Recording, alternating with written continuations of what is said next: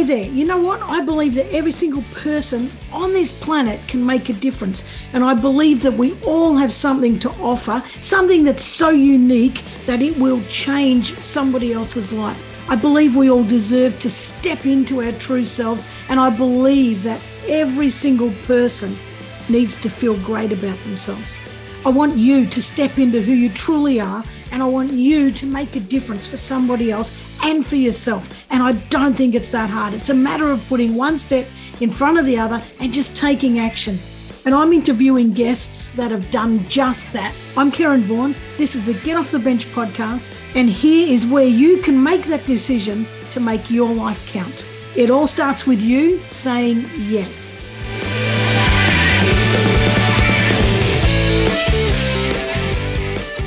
Howdy, and welcome back to another week of the Get Off the Bench podcast. Now, I often talk about having a music background and used to sing in bands and all that kind of stuff. And today I'm actually chatting with Ian Handasyde, who I played in a band with right back in my 20s.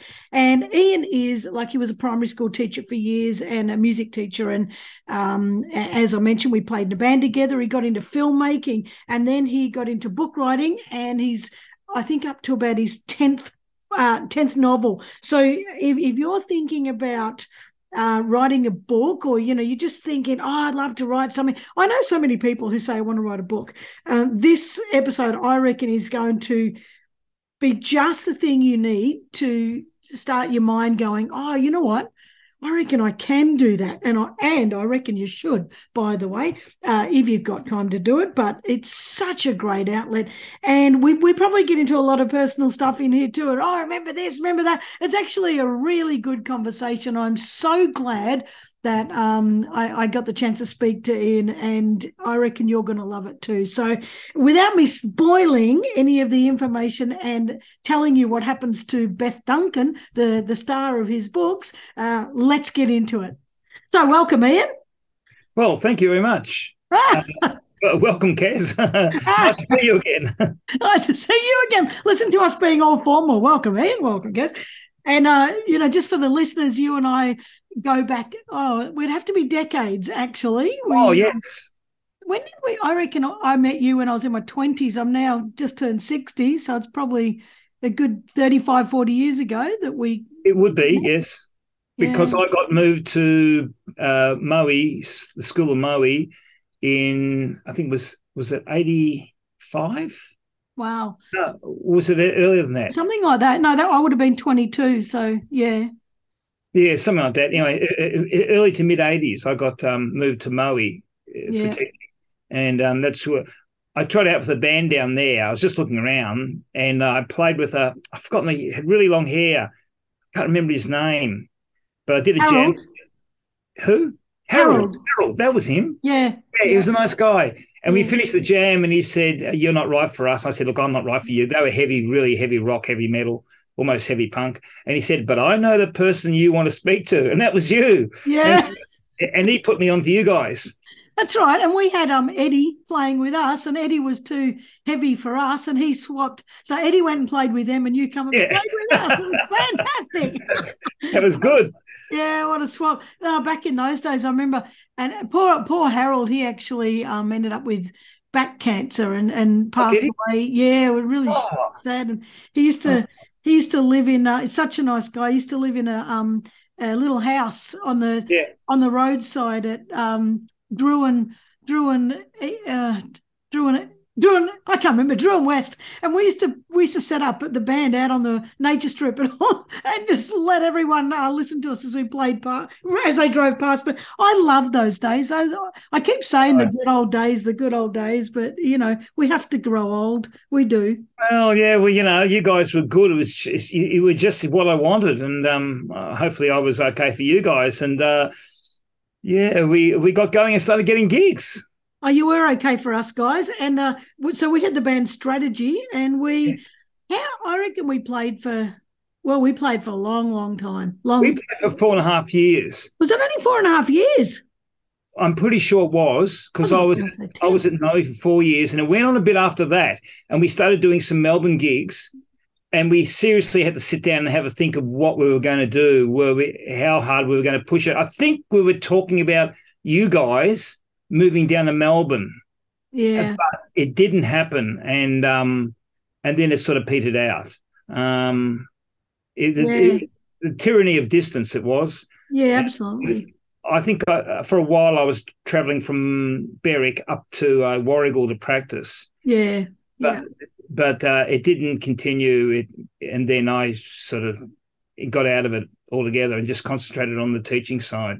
Teaching. Yeah. But it was a good run. It was a good run, and I remember when we doing those Melbourne gigs, we changed our name to the Hobby Hours, and we all wore black and white striped T-shirts. Remember, and Brent was drumming. I'll never forget that. We'd replaced, Ray had left, and we had Brent drumming, and we were set up in the Swan Hotel in Richmond, and we were so tight in that little corner that the cymbal, the crash cymbal, was right in my ear, and actually sliced my ear twice during the night. Yes. Jeez. And we had Angus on guitar, and he had blood all over his guitar from his fingers. Oh, jeez, I tell you. Oh, God. You and I were just saying off air, and sorry about this, listeners. We will get to the content soon, but we've just caught up after a number of years. But that we were working many nights playing, and plus having full-time jobs as well. And I was a postie then, and you were talking about you and I both reaching burnout, that our bodies sort of said, no freaking more, that's enough. But I was a postie, and so I'd get home from gigs at like 3 a.m, because we played all over Gippsland and beyond, and 3 a.m, and I'd go to bed, and I'd have to be up again at 5 because I started work as a postie at 6, and I'd get home at like 2 p.m, and then I'd sleep for 2 hours, and then off to a gig, and your body can't sustain. No, it couldn't. That. We both had physical breakdowns. The bodies just said you cannot do this anymore. Yeah. Imagine trying to do it at our age. Oh God, no. No, I just do a few small gigs, and that's fine, and just enjoy playing with the girl, our girl drummer. She's full-time work still, so we have to be respectful of her time. Yeah. And that band is called Turn It Up. So if anyone wants to Turn It Up, check it out, you can see it at turnitup.biz. Yeah. We also were doing a Kinks tribute band show, but we only did a few shows of that, and funnily enough, all the Beatles tribute band shows and Kylie Minogue tribute and all, they do really well, but we found that people weren't really receptive to the Kinks, which we found very strange. Because, anyway, we called ourselves the Waterloo Sunsets. You can look us up if you want, the waterloosunsets.com or whatever it is. And we do a whole heap of Kinks songs. And we do them well, but the public wasn't so into it as we thought they would be, They're into the Beatles, Stones, Beatles and Stones, that like that. But the Kinks didn't work as well. Doesn't matter. Maybe the Kinks weren't as popular. Well, they were. They were a number 3 band for a while. Oh, were they? Yeah. Yeah, I remember them. Yeah, I loved them. And we used to play a lot of the Kinks songs as well. We still, I enjoyed doing them. I still enjoy learning new ones. I still enjoyed it. But, it didn't quite work out with the public. Got a couple of gigs like that. I mean, we dressed up and everything with the frills and the red jackets and all that. But, it doesn't matter. We still do our regular stuff. And that's the main. No, that's good. Oh, anyway, I don't play anymore. I had my thyroid out and I couldn't sing. I can't sing anymore. So my days are over. My voice is pretty from all those years of teaching. From all those years of singing, I'd say. Oh, yeah. Well, I was a music teacher for 20 years.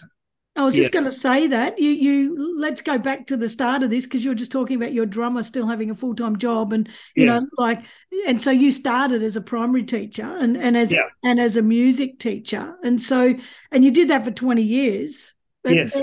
And then what? Well, at the end of my time, I'd started tinkering around with a small video camera. I remember that.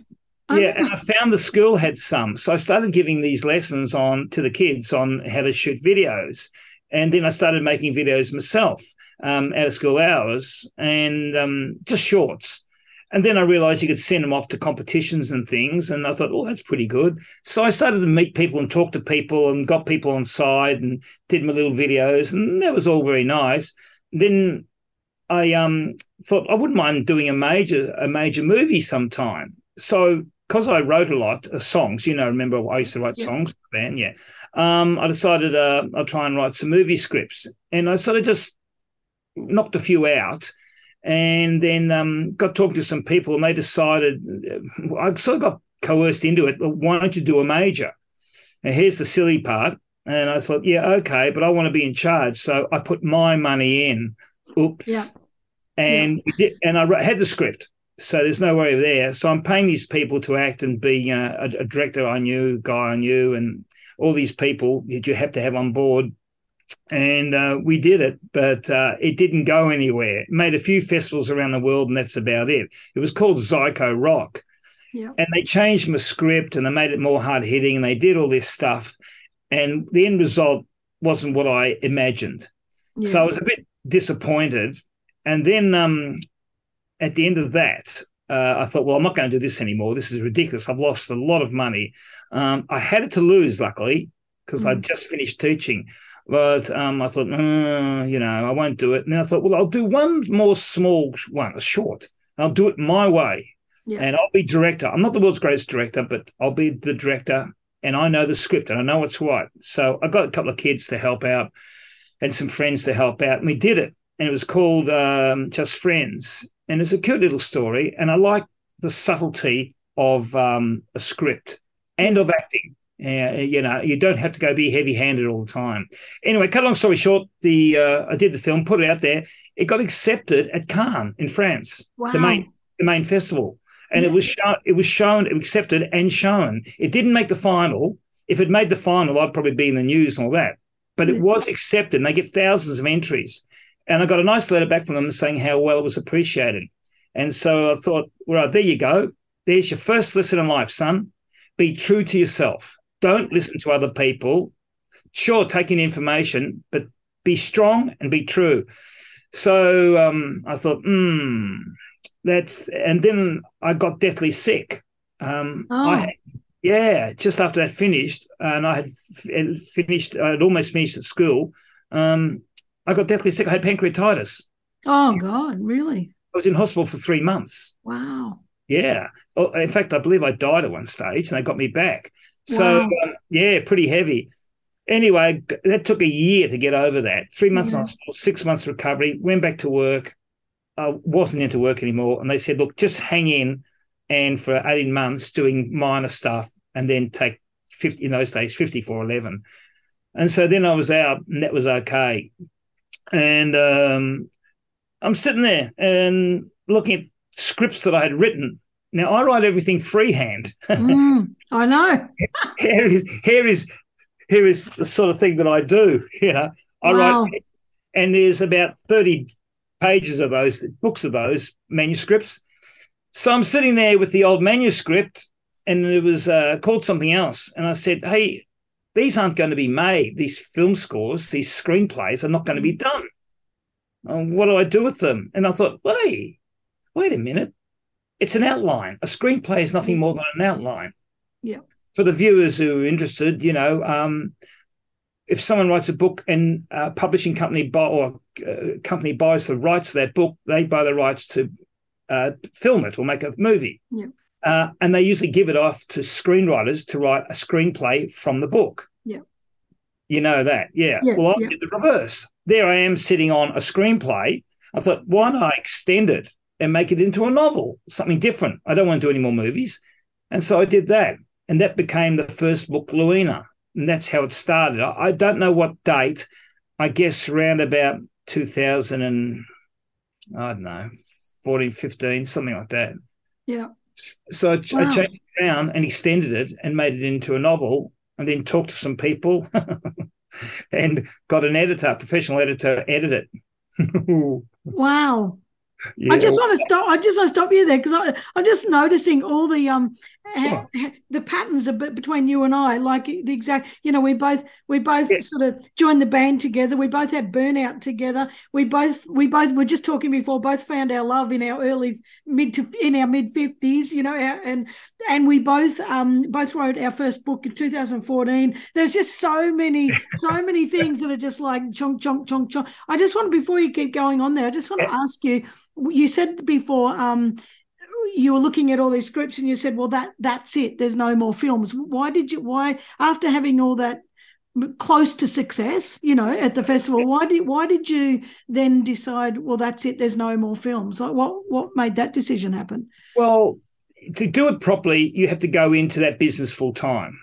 Yeah. And that means, as a writer, that means hocking your screenplays around to various companies, and it is a slog. Most of them aren't interested. They like to go with people they know and this sort of thing. You got to work your way in, knock on doors, talk, arrange meetings, etc., etc., etc. And even then, you probably won't get anywhere. Yeah. So I thought, oh, why bother, And then I thought, look, I enjoy writing, and so why not? And then I just moved to the other. Head off in that area rather than flog my screenplays. Oh, look, they're good little screenplays. I'm sure they'd be good, but I was over it. So when you wrote Luina, did you, or when you decided to extend it and turn it into a novel, did you know what you were doing? Because there's a lot of people out there that have got, I'd love to write a story one day, but I don't know what to do, and they don't do it. They freeze and don't do anything. But did you learn as you went, or just learn from mistakes, or? Well, the good part is when you write songs, and you wrote songs, when you write songs, you have a theme in your head. Yeah. Something twigs and you think, oh, yeah, and that's a good line, or I like that. Yeah. And then you put it down, and then you start fiddling around with chords and etc. But you're basically following a pattern of sorts. Yeah. Now, I don't know what your brain's like. Mine is very strange. I have Some might say that about me too.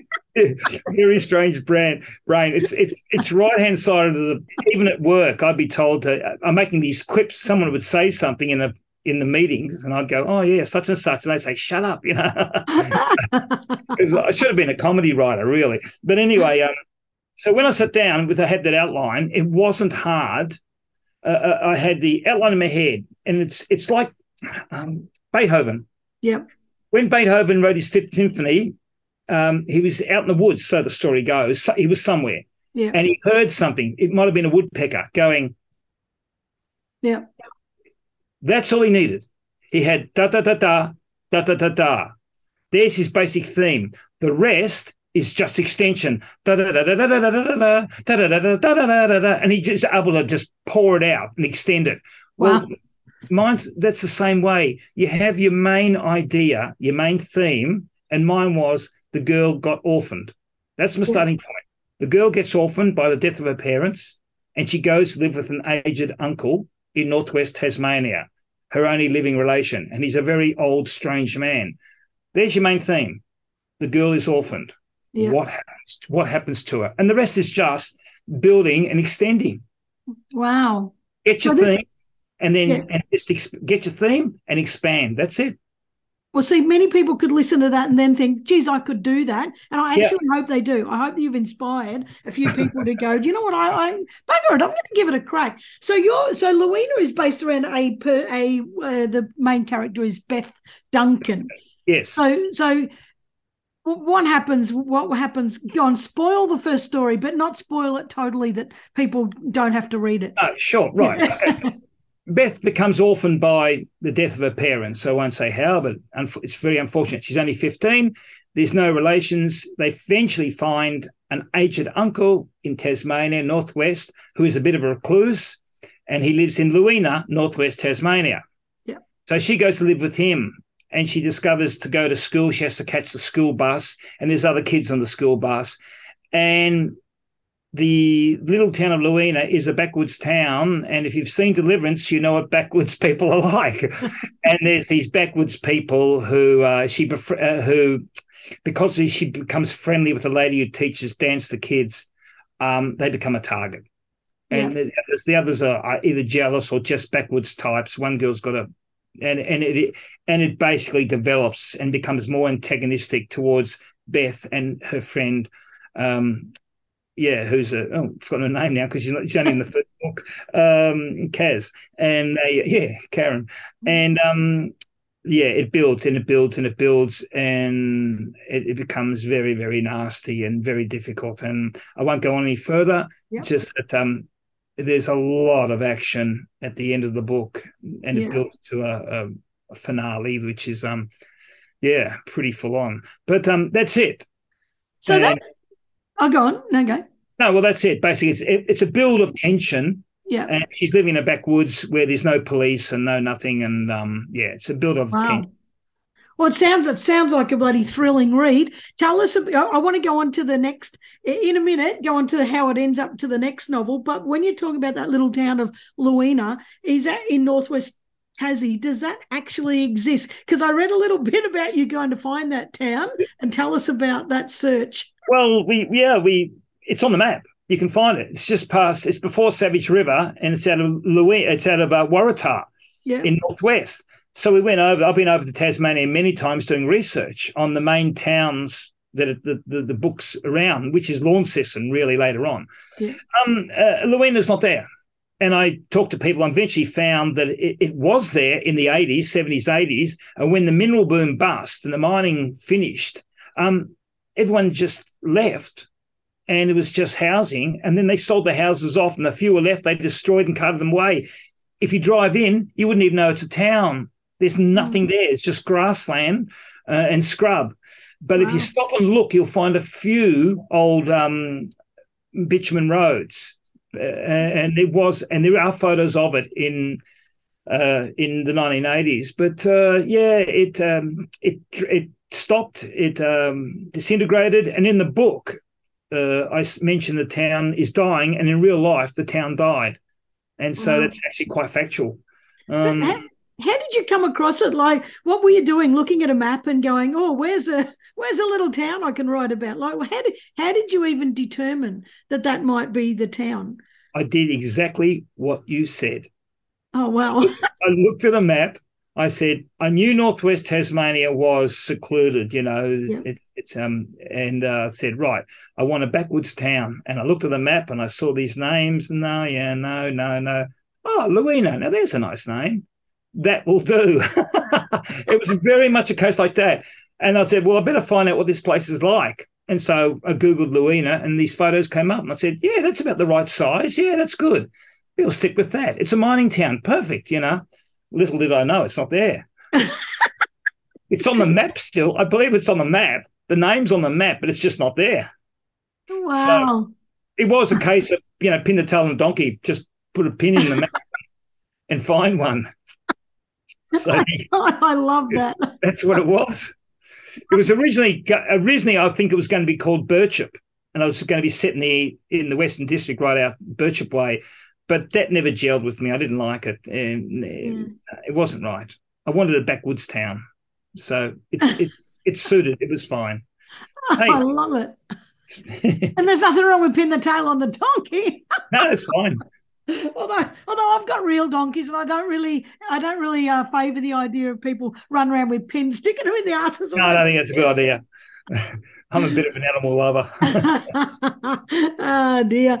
And so this is my understanding. Tell me how close I am. When you got to the end of it, and it was published, and it's on Amazon, it's bloody worldwide on all the digital sites and everything else. When you got to the end of it, you talk about that tension, that it sort of builds and builds and builds. It's a thriller, and then suddenly stops. And so it suddenly stops. Did you decide that it stopped unresolved, or did you go, oh, wow, you know what? I reckon I could extend this again, because you talked about extending the first. Well, it's both of those. It was unresolved at the end. You get a finale and it finishes. And then you say to yourself, well, what happened to her after that? And so I was sitting down and I was thinking, well, what does happen to her? And my publisher, Brett, said, well, we've got it published. Is that the only one? And I'd already tried to get published by other people and found it incredibly difficult. Yeah.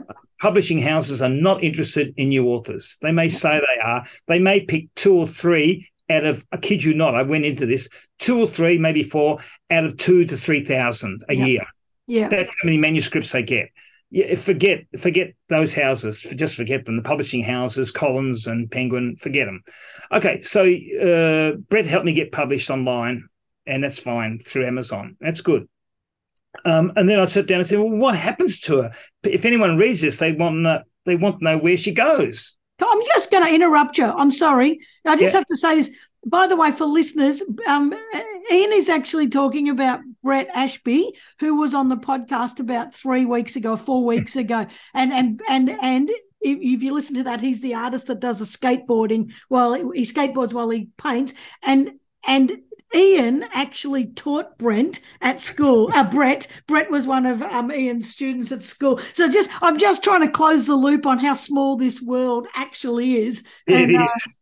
Amazing. So, anyway, now that I've covered that. I did some work with Brett, some other things, photography work, video work a bit, and he helped me, and he said, look, I'll publish. I'll show you how to publish, because he had artwork and various art journals type things published, so he knew how to do it. And being probably about the age of 35, he was, in cahoots with the IT network and all that, and so he knew how IT media works, and so he was incredibly helpful. So it finished, and then I sat down and said, well, what happens to her? And once again, you get a theme in your head. Okay, she goes to uni. She was 16, 2 years pass, she gets into uni. Okay, there it is. What happens at uni? Who knows? You just let your brain go, and you let your brain go. But there's one thing that I carried over, which is very, very useful in all the books. I don't want to give anything too much away, but in the first book, she has to learn how to defend herself.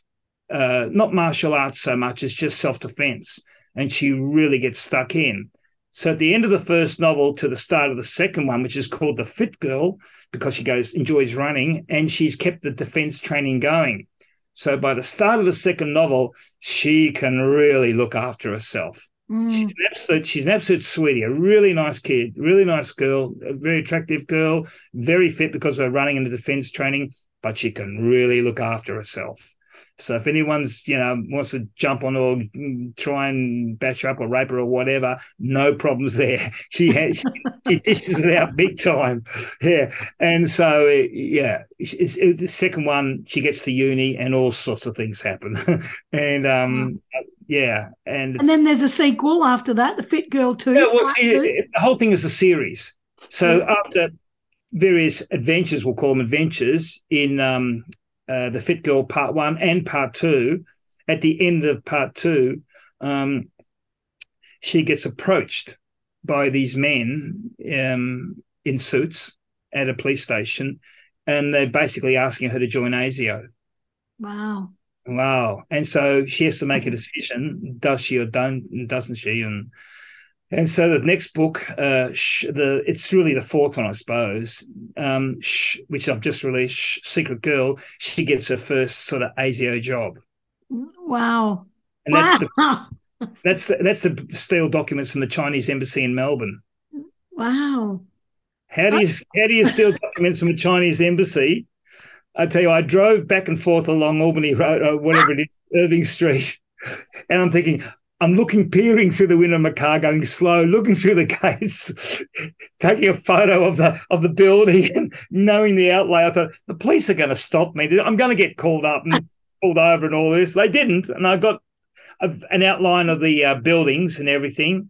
And I thought, right, how do we get her in to the Chinese embassy? And I thought, okay, you can do this.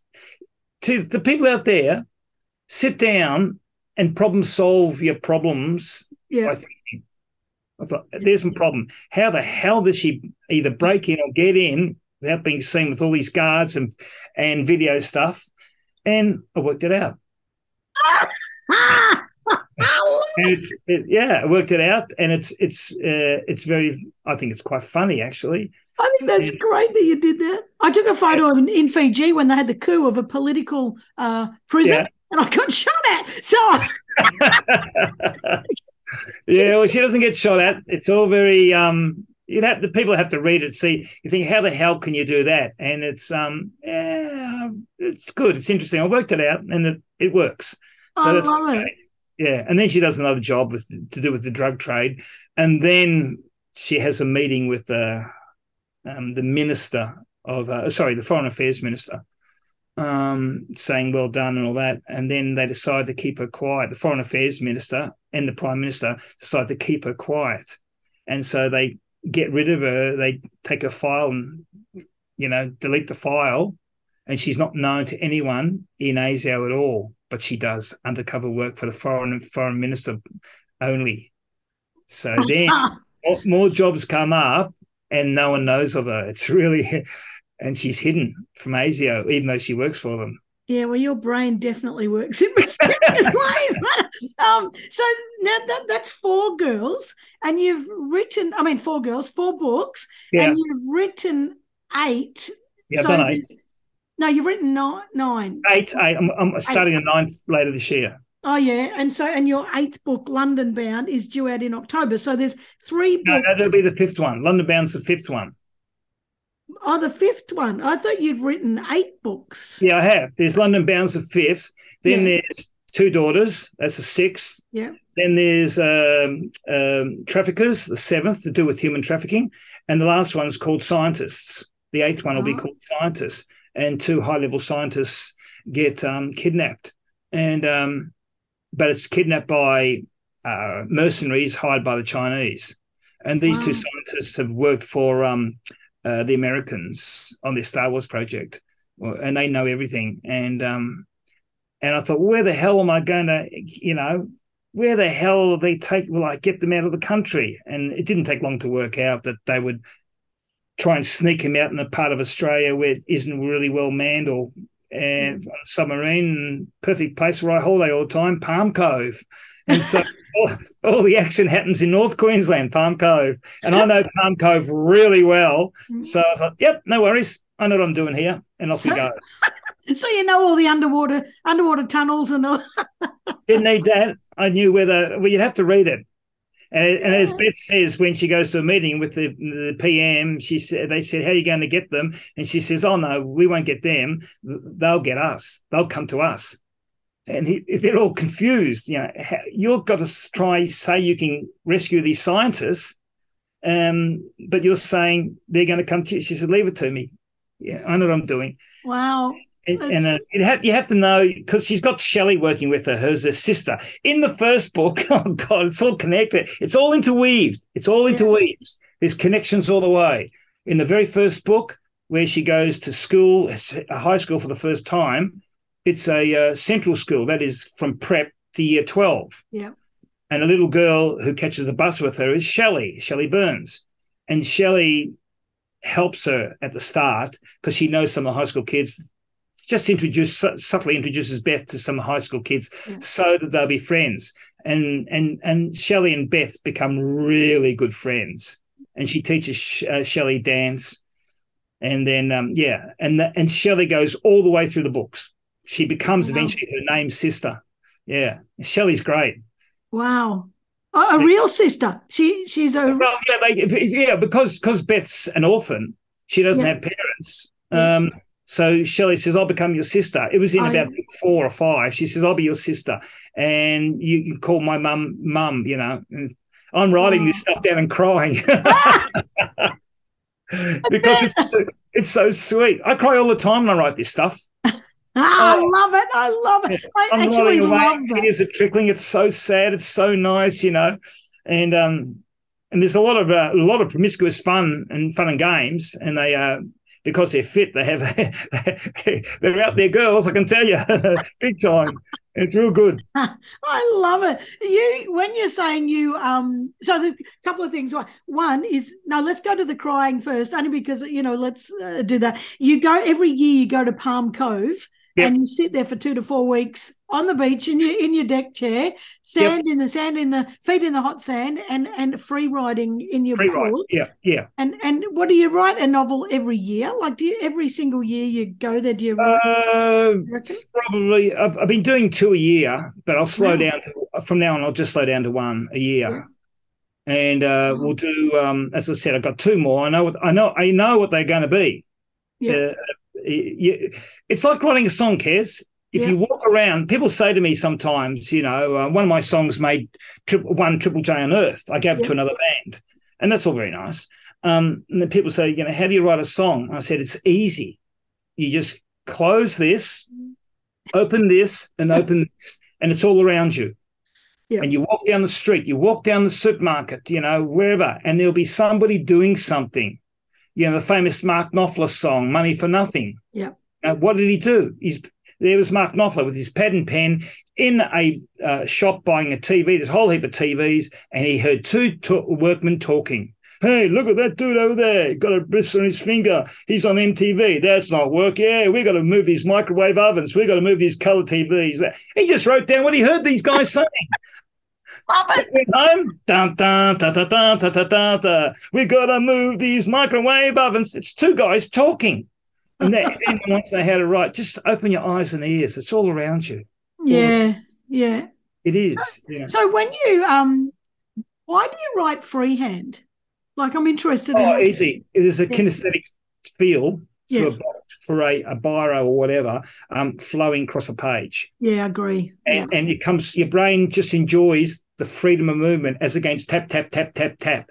Can't stand tap, tap, tap, tap. But if you're writing flowing and your brain's flowing, everything flows from your brain through your arms and your fingers, and it just rolls out. Yeah. And it's really, as I said, it's really kinesthetic feel, touch. It's just great, and it's the way to go. And then I have to type them up. Oh. I was going to say, who does the typing? Do you do that? Yep. See those two fingers and those two worn down. I'm the world's worst typist, world's worst. But I knock it out. I eventually knock it out in about a month of typing. Oh, I'm terrible. I'm terribly slow, but it gets done. Oh, it doesn't matter. It gets done. I'm just imagining you sitting on the bed. Why the beach though? Like what's like a lot of people go to motels and lock themselves away, or a cabin or something. What's the beach? You said you do all your writing at the beach. Why? What's the beach? Okay, the beach also has a microcosm of society there. Yeah. And you'll see a whole variety of people acting in a certain way. But the scenery is open. The sky is open. There might be some clouds, blue sky, the waves are gently rolling along the beach, the soft sand. So you've got this very picturesque, relaxed atmosphere, and you can see people doing things. And you notice their personality, little children, teenagers, old people, all sorts of people with all sorts of mannerisms are there in front of you in a lovely, picturesque, relaxed environment. Yeah. And sometimes if you're struggling for an idea or thought, you only have to gaze around and there it is in front of you. Yeah. And you think, oh, that's it. Like I wrote, that's interesting. And it'll twig your memory, or your brain, I mean. And it can be helpful, or it can just be relaxing and let your mind flow. Yeah. Because I don't have a very big outline. I don't like constrictive outlines. Yeah. I like to have my starting point, my end point, and then let's see what happens in between. It really is almost like that. And I let my brain just go out on tangents. But you have to tie it back in. So it's a trick. You go off on tangents and these things happen, that happens, but then it has to. Remember Ronnie Corbett and the two Ronnies? Yeah. He's sitting in that big chair. And so I'm going to tell you about my auntie. She was a wonderful lady. She's just passed away recently. We've all had people. And he goes off on these tangents. And he's talking about this, that, and everything else. And then after 20 minutes, he comes back and ties it all together to the main theme and finishes with the joke or whatever it was. That's brilliant. Yeah, that's brilliant. That's my brain. I love it. Why did you chat? One thing I haven't asked you yet is that yes, you are Ian Handasyde. That's who I'm interviewing. However, you go under the pseudonym of James Hand. So why not your own name? Where did James Hand come from? It's very simple. James is my name. Is my second name. I'm Ian James Handasyde. Yeah. And Handasyde's too long and too complicated. Yeah. I just said, just shorten it down so it's easy. So it's easy for people to remember. You say, I met this author. His name was, what was it? Ian Hand. They can't remember. Yeah. So if they say, I read this guy's book, what's his name? James Hand. It's easy to remember. It's simple as that. I just shortened it so people could remember it. That's all. Well, it's effective. It works. We've moved. Everyone calls you Hando anyway, so it doesn't They really do. matter. Yeah. They do.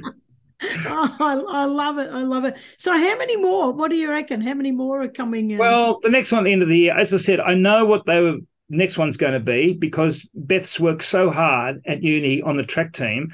She eventually wins the Australian Olympic trials and is going to the Olympic Games in Japan.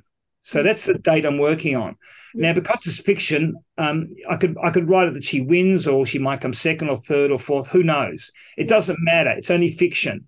But she'll go to Olympic Games, and in that she'll probably get involved if some sort of not so much espionage. Someone wants to defect. Russian defectors are always good stories. So she'll meet a Russian defector, something like that. And there'll be byplay with the Russian, they're not KGB anymore, whatever. There'll be some sort of byplay like that. So it'll all centre around the Olympic Games and how she goes and defection. And the one after that, I, once again, it's my brain. I thought, what's the 10th one going to be? What's it going to be? What's she doing, you know? And I'm walking, going for my morning walk and passing a block of flats being built. And there's an electrician, a young lad and a young girl who are electricians doing the wiring. And I looked at this young girl who was doing the wiring with the boy, and I said, a young girl doing electrician. Yeah, electrician. Oh.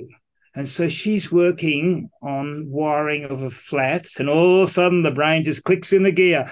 Oh, yes. And Beth gets sent, because she's a journalist, a junior journalist, she's just sent to cover a political thing, and she meets a girl who's an old friend, and they chat, and the girl says something's wrong with the wiring. It's been cut. Why would it be cut? And they discover it's been cut so it can be recorded, recording equipment we put in. And it's the same as in America, the Watergate stuff. And I thought, yeah, I know where this is going. Yeah, I know where this is going. Political intrigue through similar to Watergate, and I'll just let it flow from there. And so the 10th one will be called The Electrician. Love it. So when is Beth finally going to come to rest, or is she not? Only when you do. Well, look, there's areas she can go into. It's really quite strange. One of them is in the books. The lady who is the foreign secretary, she does such good work. She she says offhand, not to anyone, to herself, she says at one stage, "Oh, girl, you know, I am going to get you into this department by hook or by crook. You've got to become the foreign minister. We need you." So, you know, I've sowed that seed of her talking to herself, saying she wants Beth in the department. Yeah. But Beth's a journalist. She's got a career, and she's just been kicked into TV work. So by accident almost. So there's many avenues she could go, you know, and I'm not sure where she ends up. But if she went eventually into politics, that opens up a whole new bag of things. And she wouldn't go novels, whole new bag of novels. Oh, God, yeah. Can you imagine her, like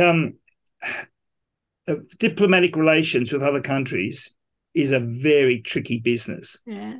And there's certain, we never hear anything hardly, but I was lucky enough to be taught at school by a fellow who was treading water for a year, no names, that's not fair, and he was waiting to get in the diplomatic corps, and he was a very intelligent fellow.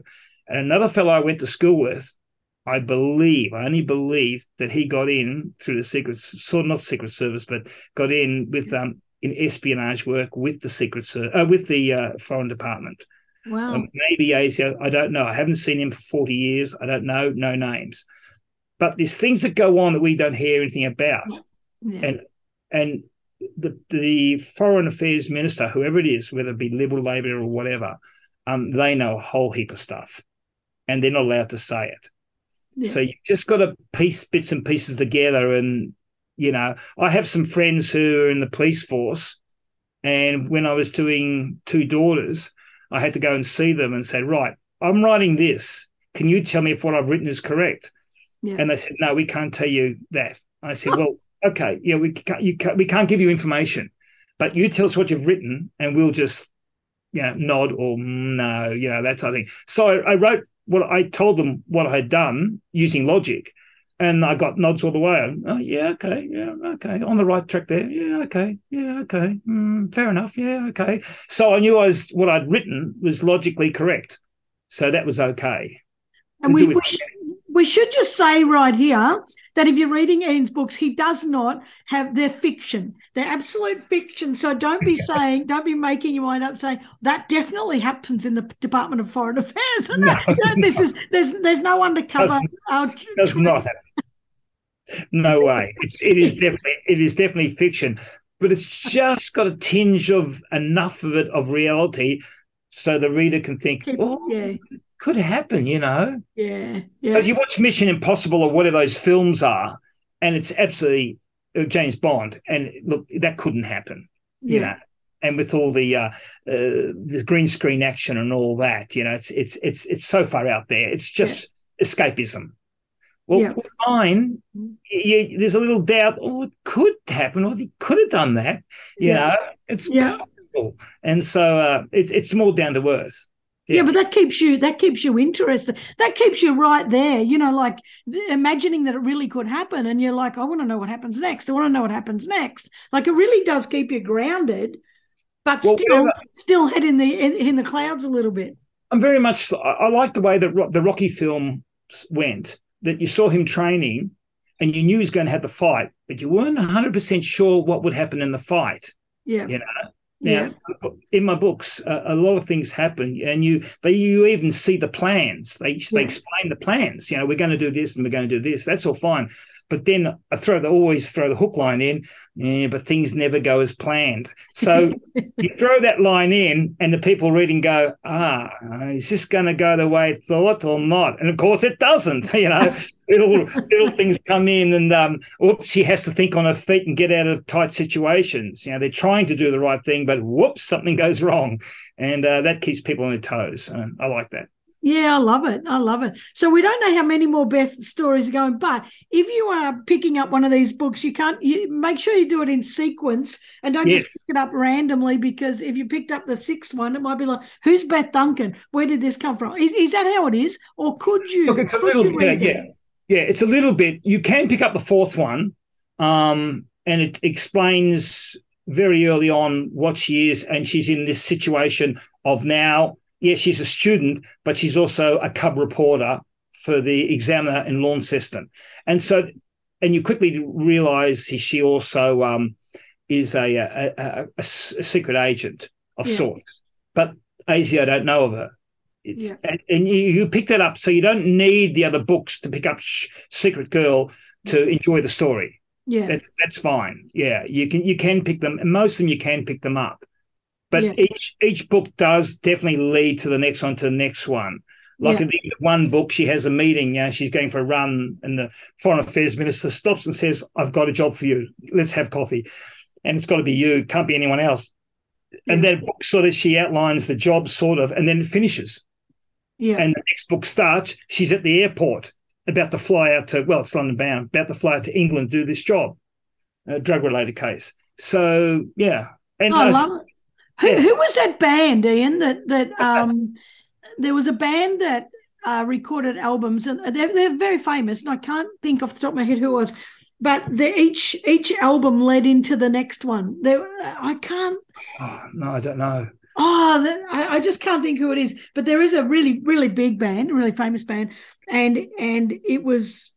And I can't remember how it happened. I know where there was just half a song at the very end. One of those secret songs. Hidden song at the end, and the rest of it came on the next album, or it was something like that. I can't remember. But. No, the Eagles did a theme where they did country, and the second album had a theme, sort of Old West theme. No, it wasn't that. It was something to do with a song on the. Anyway, it doesn't matter, but that's what it's reminding of. But anyway, let's leave you completely separate entities because you are. And what? So I reckon you're probably just going to keep doing this until you die, and we don't want that to come too soon because we'd like some more suspense in the world. How are you going to try your hand at anything else? Like, have you got any unresolved desires to do? Yeah. I enjoy the band work playing. I practice my guitar every day. You can see them behind me. And I'm just going to turn this heater off. It's getting hot. Yeah. Yeah, that's got it.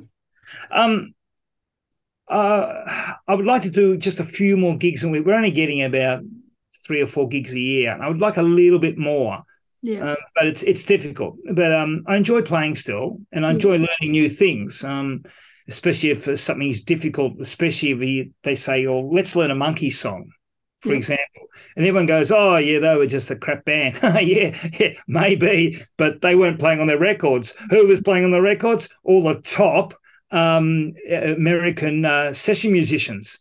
Yeah. So you got Dean Parks and Tommy Tedesco and God knows who else playing the guitar parts. And whoa, all right, here we go. This is pretty full on, and you learn an Eagles song, and they're pretty hot players. Yeah. Yeah. They are. Those American country players, they are dynamite. Yeah.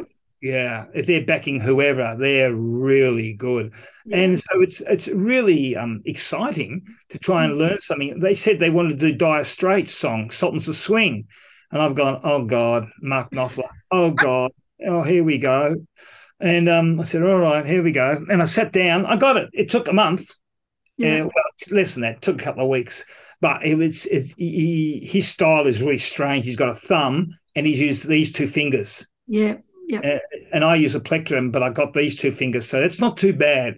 But he's got such brilliant touch, Oh, he's amazing. Yeah, he's amazing. He might just get his lyrics from going into Harvey Norman, but but he's bloody guitar player. Oh yeah, he's bloody good. And there's others that are really, really good. And so someone puts forward a song, you think, okay, what's he doing? Who is he? Oh God, here we go. And it might be some sort of slightly heavier rock song with some long-haired dude, but they goes and plays, and he plays all these lightning quick machine gun run, solos. And you think, oh God, here we go, machine gun runs. Yeah, and you think, oh God, here we go. But anyway, it's a challenge. So the band work's a challenge. The writing work's a nice release, and what else? I still do sport. I'm a member of my athletic club, believe it or not. Yeah. And wow. I walk every morning, and I've been trying to run, although I've just done a hammy. So as you get older, things don't go well, but I enjoy it. So keep healthy. You've got to keep healthy, Kez, and active. Yeah. I almost died at one stage with pancreatitis. I've only got half a pancreas, and I've been to a couple of funerals recently, and that's going to a funeral of someone your age is a real jolt to the system. Yeah. And you're thinking, I don't know how much time I've got left. I'm going to use it. Yes. Yeah. Basically, that's it. So the writing, the music, and even enjoying the running or whatever at the athletic club, even though I do it terribly badly, get out there. It's life. Get involved. 100%. I always say that too, that life is just, it's too short. You don't know what's coming. And I don't mean to be, it's not about living in a morbid state, and living sort of negatively and focusing on, oh shit, I'm going to die soon. It's not about that. It's about focusing on the life that you do have, and while I'm alive, bloody make it work for you, because you don't want to be on your deathbed and go, gee, I wish I had written that book. Gee, I wish I had have played in that band. Gee, I wish I've had have gone walking every morning. Like it's too late then, and if you you're dead right. I'm looking at your face, but next to you is you get off the bench, and that is absolutely dead on. Yeah, it's dead on. Get out there and do it. It's your life. Do it. My wife plays golf 3 times a week with these lady friends, although it's a bit funny at the moment because the weather's crap. And she does a charity work at a Macwa shop for two days. Yeah. So she's doing things, and she's always talking to her family in Scotland and all that. And we're planning various trips. We'll shorten them down now. We just recently came back from Singapore, and that was great. I went and saw the memorial or the museum for people who are on the Thai-Burma Railroad. And my late dad, was on the Thai-Burma Railroad, and he got out alive. It's a miracle. Yeah. So I went there to pay my respects and have a look. And wow. That sort of thing. And when Dad came back, I remember him saying, they said, what do you want? He said, I just want a normal life. Mm. Yeah, I want to have a family and have a normal life. I've had enough of war and all that. Yeah. And seeing people killed and all that. He just wanted and he and his mother, my mother, his wife, they never argued once. Yeah. They would have discussions and then they would agree to disagree. And the people out there, you see so many people arcing up over arguments. I don't argue with my wife, ever. If she gets a bit of a head of steam up, I just go quiet and let her go, wait till she calms down. My brother's the same. I refuse to have arguments. You know, it just inflates the situation. Let people calm down and then try and discuss whatever it is. Either let it go, because it's probably only a minor point. But you've always been like that. I remember even, back in the band 30 years ago, 35 years, you were always like that. I was the hothead, not you. We sent you to get the money. I know. Because you were the more aggressive one, And they wouldn't, because you're a girl. Sorry to be sexist, because you're a girl and you were an aggressive little thing. You always got the dollars. If they wanted to sort of shortchange us, nah, you got the bucks. We were quite happy with that. And they used to call me Spitfire. Remember? Oh, I don't know about that. Yeah, I remember you were a good lead singer. And I enjoyed playing behind you. I do enjoy playing behind people. Being the guitar player. And backing someone up and fitting in your licks or whatever. I find that really good fun. Yeah. Whether I have to finger pick or just throw a little solo in or whatever it may be, or link things up, link chords or changes up. Yeah, that's good fun. Yeah. Well, I loved those days. I loved them, and but we have to get old. We have to live our life. We have to actually, change things. I think, and this is a problem too with some people being depressed. Is it stuck in the past? And I wish I was still doing that. And I think we have to also accept that. Yes, one, get off the bench and do what you really love and don't waste time. Like, don't miss out on that. But two, it doesn't pay to sit in a place of regret either, or depression, sitting back, I wish it was still the same, because life is never the same and you've got to make the most of what it is now. Absolutely. Absolutely. And also, you watch children play. I'm at the beach sometimes. You watch children play, and there's such a freedom and a relaxed care, and everything is new and exciting. Kids don't need computer games or that. All they need is a beach and a stick, maybe, or a ball, and that's it. They're gone for the day. They'll invent fun and games and build castles and do all this stuff and play in the waves quite happily. They don't need all this other stuff. Yeah, and I enjoy my walks in the morning. I love looking at trees. Oh, trees are wonderful. Yeah. All different sorts, and the birds and all that. When you've been so deathly sick as I was in 2008, it gives you a different. I used to lie in that hospital bed and look out the window and think, I could see the trees moving in the breeze, but I couldn't hear it. One day I'll get out of here and I'll be able to hear the breeze in the trees or hear the leaves rustle. And I said, yep, I'll get out there. I'll do that. I didn't know how sick I was. I was really, bad for a long while. But I got out, Oh, doctors. I've only got one thing to say about doctors. We are not worthy. Oh, surgeons. I've got a friend, a couple of guys in the athletic club have been surgeons, and you just, so clever, so good. And what a great price to save someone's life and then go home that night, and think, that your hands prevented, this, it helped this person recover from what it was. Otherwise, they would be dead. Oh, whew. Pretty special, isn't it? Very special indeed. Yeah, a lot of time for anyone in the health business.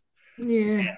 And I love what you're saying too about appreciating the trees and that. And I think that when you're talking about devices and things, yes, I love my Mrs. Mac. That's what I call her, my computer. I love the internet, and I love technology. I'm great with technology, and I love Facebook, that I can talk to people overseas in an instant. I love all that. But at the same time, I agree. I think it's ruined our kids, and it's caused this extreme burst of anxiety, amongst teenagers in particular, wanting this. Yeah, I've got a little anecdote here in my books. I've got one here. Okay. Luina. Yep. Luina. But look at the girl on the front cover. Yep. Okay. She's a nice young lass, right? She was 15 when we took that photo. Her name's Mia Sharka. That's actually not her real name. It's we call her Mia Sharka. Yeah. She's a schoolgirl. Guess what she doesn't do? She's not on Facebook or any media. She's not involved in any social media. Wow. She wants to become either maybe a psychologist. She's working hard, or maybe a nurse. Yeah. Okay. And she's a really caring soul. She is the loveliest of loveliest people. And we're just enamored that she has agreed so far to be on the cover of our books. Except the second one. She's not on the cover of the second one. We got that photo of a running person somewhere, but she's been the cover. She's just great. But when you see photos of her, if anyone wants to have a look at her, we've done videos of her promoting our book. Yeah. Just go to YouTube and just type in James Hand author. Yeah. And you'll see her just moving, grooving, acting like she's posing a thing. But the thing that comes across is her natural caring attitude. She's just a lovely person, inside and out, very few. And as I said, not on social media, not interested in that crap that goes on there. And is a bit doing her studies, involved in life and doing other things, got a part-time job at a restaurant, and does a bit of work for me. And she's just great. And all those teenagers out there, I don't know if they listen to this, but, close the media down and go out. Look at the trees, Yeah. Get a part-time job. Meet people. You're a teenager. Meet people. Talk to people. Take the earplugs out. I know. Well, our two have both got jobs, but I always constantly say, get outside, get some bloody air, get some fresh air instead of get out of your bedroom. We go for a walk every morning, not with the kids, but every morning. And our neighbour's got this little Shetland pony that sneaks into our house. We're both on farms. The little thing sneaks in every night and eats our grass, which is fantastic. But he poops everywhere. And so every morning we have so much fun. We check out all the little horsey footprints up our driveway, and we're like, oh, here's another one. And and then we watch the galahs, and then we watch the cockies, and then we look at the little birds, and and the trees, and that tree's growing well. Look at the little buds. And I tell you what, just that 30 minutes every morning of just being present in that moment and laughing at the dogs. One of our dogs is nut. Actually, she's got spayed yesterday, so we're trying to slow her down for a couple of weeks. But she's just insane. She does zoomies, and that is such a nice way to start the day. It is Absolutely. Just yeah. I'm out every morning. Out for 5 to 7, 8K walk. Yeah, every morning. And I have been trying to run recently, but I've just done a hamstring a bit, and I've got to chill out. But I'll still walk. I walked this morning. I only did a short distance. Tomorrow I'll be back to my normal things. It's only a small strain, so I'm okay. But get out in the morning. And people say it's too cold. No, it's not cold. It's invigorating. There's a difference. I agree. We still get out there with the beanie and jacket on and go, holy hell, it's freezing. But no, it's not. It's invigorating. We still do it. Well, we still do it. My late mum, I think you met my mum, didn't you? Oh, yeah, many times. Times. Okay. My mum made 105. Wow. Yeah. Wow. And she was in a nursing, her eyes went, unfortunately, she was about 95 and her eyes went, which is... But she lived on the radio, and the radio was a godsend. Talkback radio, she loved it. And gradually, she just got more and more frail. The body can only go so far. Anyway, we'd go and visit her. We split it, and each person, my brother, his wife, then my wife, then me, we'd split one day each to go and visit her, and someone else would come on the weekend. You'd go into these places, and there you go past these rooms in these care facilities, and they're lying on the bed, and that's all they're doing. And the chest might be going up and down, and it's God's waiting room, And we'd take mum for a walk, or every day we'd say, okay, let's go for a walk, and we'd chat about things. And she knew stuff that was going on. She didn't have dementia. Yeah. She was fine. She was 105. I remember she was about 104, and I went and visited her, and I said something like, because everyone would talk about something different. The girls would do girly talk, so to be a bit sexist, but girls talk. I do more sports and stuff talk. I remember once saying to her, I said, young Casey Stoner won the, whatever it was, Monaco Grand Prix. She said, oh, yes, he's going very well. She knew what was going on. Yeah. She had her marbles, and that's good. If you can be old and have your marbles, that's a godsend. Yeah. some people get dementia and it's just awful. But no, well, your mum was a gorgeous human. Yeah, I met her many, many times. We were at your house many, many times, and she was just beautiful, just a beautiful lady. Beautiful. Even at 90, she could do shorthand on the phone. Yeah. She'd answer the phone and say, "Oh, yes, just a second," and she'd write down whatever they're saying in shorthand. And I remember saying to her, "What is that?" She says, "Oh, it's just that I've got," and there's all these hieroglyphics. Yeah, yeah. What is that? She says, "Oh, it's Jenny, and I've got to meet her at such and such." Okay. I did shorthand at school, but I go and wouldn't. I don't think I did very well. Well, anyway. Mum did well. She was shorthand. The stenographer for the. She rose up in 1930, whatever it was. 40, about 1947, 8, around there. She was getting married, and she was the chief stenographer for the head of the SEC, which is actually quite a good job for ladies those days. Yeah. But then she had to leave. She had to leave because she was getting married. That's what it was like in the 20s, 30s, and 40s. Yeah. If you were a lady and you got married, sorry, job's gone. Wow. Wow. We often think, don't we, that there's not enough gender advancement, which I do agree there's not enough gender advancement. Yeah. But when you look back to that, like a lot has changed and still not enough. But, imagine nowadays saying, well, women can't stay in. I was just read this thing on, I don't know where I read it, anyway, about the Chinese, and there's this, when they turn 35, they're considered too old to employ at 35. And so it's called the curse, the 35 year. Yeah. I've heard something like that. Wow, amazing. Anyway, better wrap this up. This has been fantastic. Okay. Now, I just want to know, what advice you got for any budding authors? Well, number one, be true to yourself. If you want to write something, no matter how good or bad it is, try. Yeah. And if you really think you're no good, try a short story. Get a theme in your head. If you don't know what to write about, go walking. Open the eyes, open the ears. There'll be something out there in the supermarket or wherever it is. Just look. You might see a kid, complaining to his mother, and you think, well, why is he a little brat? And there you are. There's your starting point. Yeah. What happened to this lady that she beheaded a brat? You could write any story. So get your theme, try the short story, and then read some other people, but don't try and follow them. I don't read too much anymore because it would sway my style of writing. Yeah. I'm true to myself. Some people will like it, some people won't. That's okay. If people don't like what you write, that's fine. They won't have to buy it. But the people who do, if they enjoy it, great, and basically that's it. Have a crack and don't be put off if it's not so good. My first novel, Luina, was stripped down. You cannot believe how the professional editor stripped it down to grammar, red line. It was, I went, oh, good. It was more red on than it was black. And I went, oh, bloody hell. So I thought, you, son, although you think you know how to write, you better go and do a few courses and read up on it. So I did. And I thought, I see what. And then I worked it out. And then I got a Grammarly editor, which I downloaded through. Brett helped me. And that was a lot of help. And now I just do it myself. Yeah. I know how to do it now. Get the apostrophes in the right place and the structures right and the clauses, et cetera, et cetera.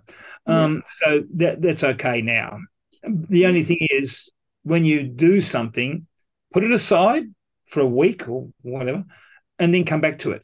And will it sound good? Is it still good? Have it. Yeah. And if it's not, then talk to yourself. That's not so good. What's wrong here? Well, it's not believable. Oh, the person's too hard, or whatever it may be. Yeah. And then go again. You can't do. It's like many people. You can't succeed unless you fail first. Yep, agree. That's the key issue. Yeah. You've got to fail first, and then you'll keep at it. And it's human beings keep at it, and eventually you'll get to a point where maybe you are happy enough.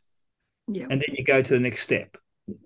Yeah, that's the only advice I can say. That's great, absolute great advice. And the other thing you said, something I'm noticing that you've said all through this interview, is the constant asking of big questions, the constant asking, be curious. What could that be? Who could that be? How could that be? That sort of stuff. Yes. Constantly asking those big, curious questions. And absolutely. Yeah. And trust your brain, you'll get the answer. Yeah. You'll get the answer. You might occasionally talk to people You just listen to people, and you'll get the answer. No problems. Have I faith. love it. Have trust. I love it. Well, thank you so much for joining Thanks, Cass. Good to see you again. Good to see you. This has been fantastic, and not only catching up with you, that's been absolutely bloody fantastic. And we should do it more offline. Yeah, I'll give you a call. I'm going up to see Ray sometime soon, so I'll give you a call sometime in a few months, and I'll come down your way. Oh, that'd be fantastic. Would love to spend some time with you. It's been too long, but at least we've done this, and I'm really glad. And you've brought some really good information for people who might be wanting to write books, and also who might be seeking an adventure and a thriller can go and read your books. But I've absolutely loved this. So thank you so much. No worries. Great. It's been good. It's great to see you again. Excellent. All right. Catch you soon. Okay, catch you soon. All right. Bye. See you. Bye. Oh, guys, I hope you enjoyed that. A little bit of reminiscing in there. And, I absolutely loved the time in my past that I spent with Ian, playing in a band with him. And he's just a really bloody good guy. So that was really nice for me. So I hope that wasn't too much personal stuff for you, but I really enjoyed it. But in amongst all that personal stuff, there was some really great information from Ian, or we'll call him James, about writing books. But I love the whole just keep asking the question, back yourself, go out and sit out in nature and start dreaming about something, get your theme. I speak to so many people who say, I want to write a book. One day I'm going to write a book, but never do. And I don't want anyone on their deathbed going, I wish I had have written that book. So I really hope today's episode has given you some, I don't know, just that little kick in the bum that makes you go, you know what, screw it, I'm going to have a go. And if it's bad, as Ian said, you got to fail first. If it's bad, it's bad. Don't worry about it. Just keep going. As Ian said, I used to write songs. He writes songs. But I remember my first song I wrote when I was about 7, and it was about having some campfire dinner with steaks and eggs and God knows what. And I played it to my neighbour who taught me the guitar, and she said, "Oh, you wrote that yourself?" I said, "Yeah." And she said, "Oh, well, that's very good." And and even at 7, I knew she was like, "No, that's bloody awful." But I was so proud of it. The fact is, I'd actually done it. I'd put words on paper and I had put music to it, and it goes from there. The thing is, once you fail the first time, you got to have the guts to stand back up again and go, "Yeah, that wasn't so good," and be honest and go, "I'm going to have another crack, and I'm just going to get better and better." And the more you practice, I'm not going to say practice makes perfect, because it doesn't. Practice just gets you better and better and better each time. We never reach perfection. So if you want to check out some of Ian's stuff, I'm going to put the links in the show notes, and there's a YouTube channel, and there's also James Hand Author on Instagram, and if you want to check out his band, I'll put in the link to that as well. So, and you might as well go read some of his books to get a bit of a thriller, or all of them actually, because it sounds like there's many more coming. Anyway, hope you enjoyed that. Hope it inspired you. Thanks for joining me again this week, and I'll see you again next week. See ya. Thanks for joining me. As always, I hope this episode inspired you. If you know somebody who's taken courageous action to create something that's making a difference for other people, let me know about it. Go to my website, karenvaughan.com, tinker around there, have a bit of a look, and send me a message. I can't wait to hear from you. And remember, you're worth it. Your unique talents and gifts need to be out in this world, and I'm so passionate about inspiring you to achieve that. So you've listened to this episode. Just say yes, make the decision, and put one foot in front of the other. See you next week.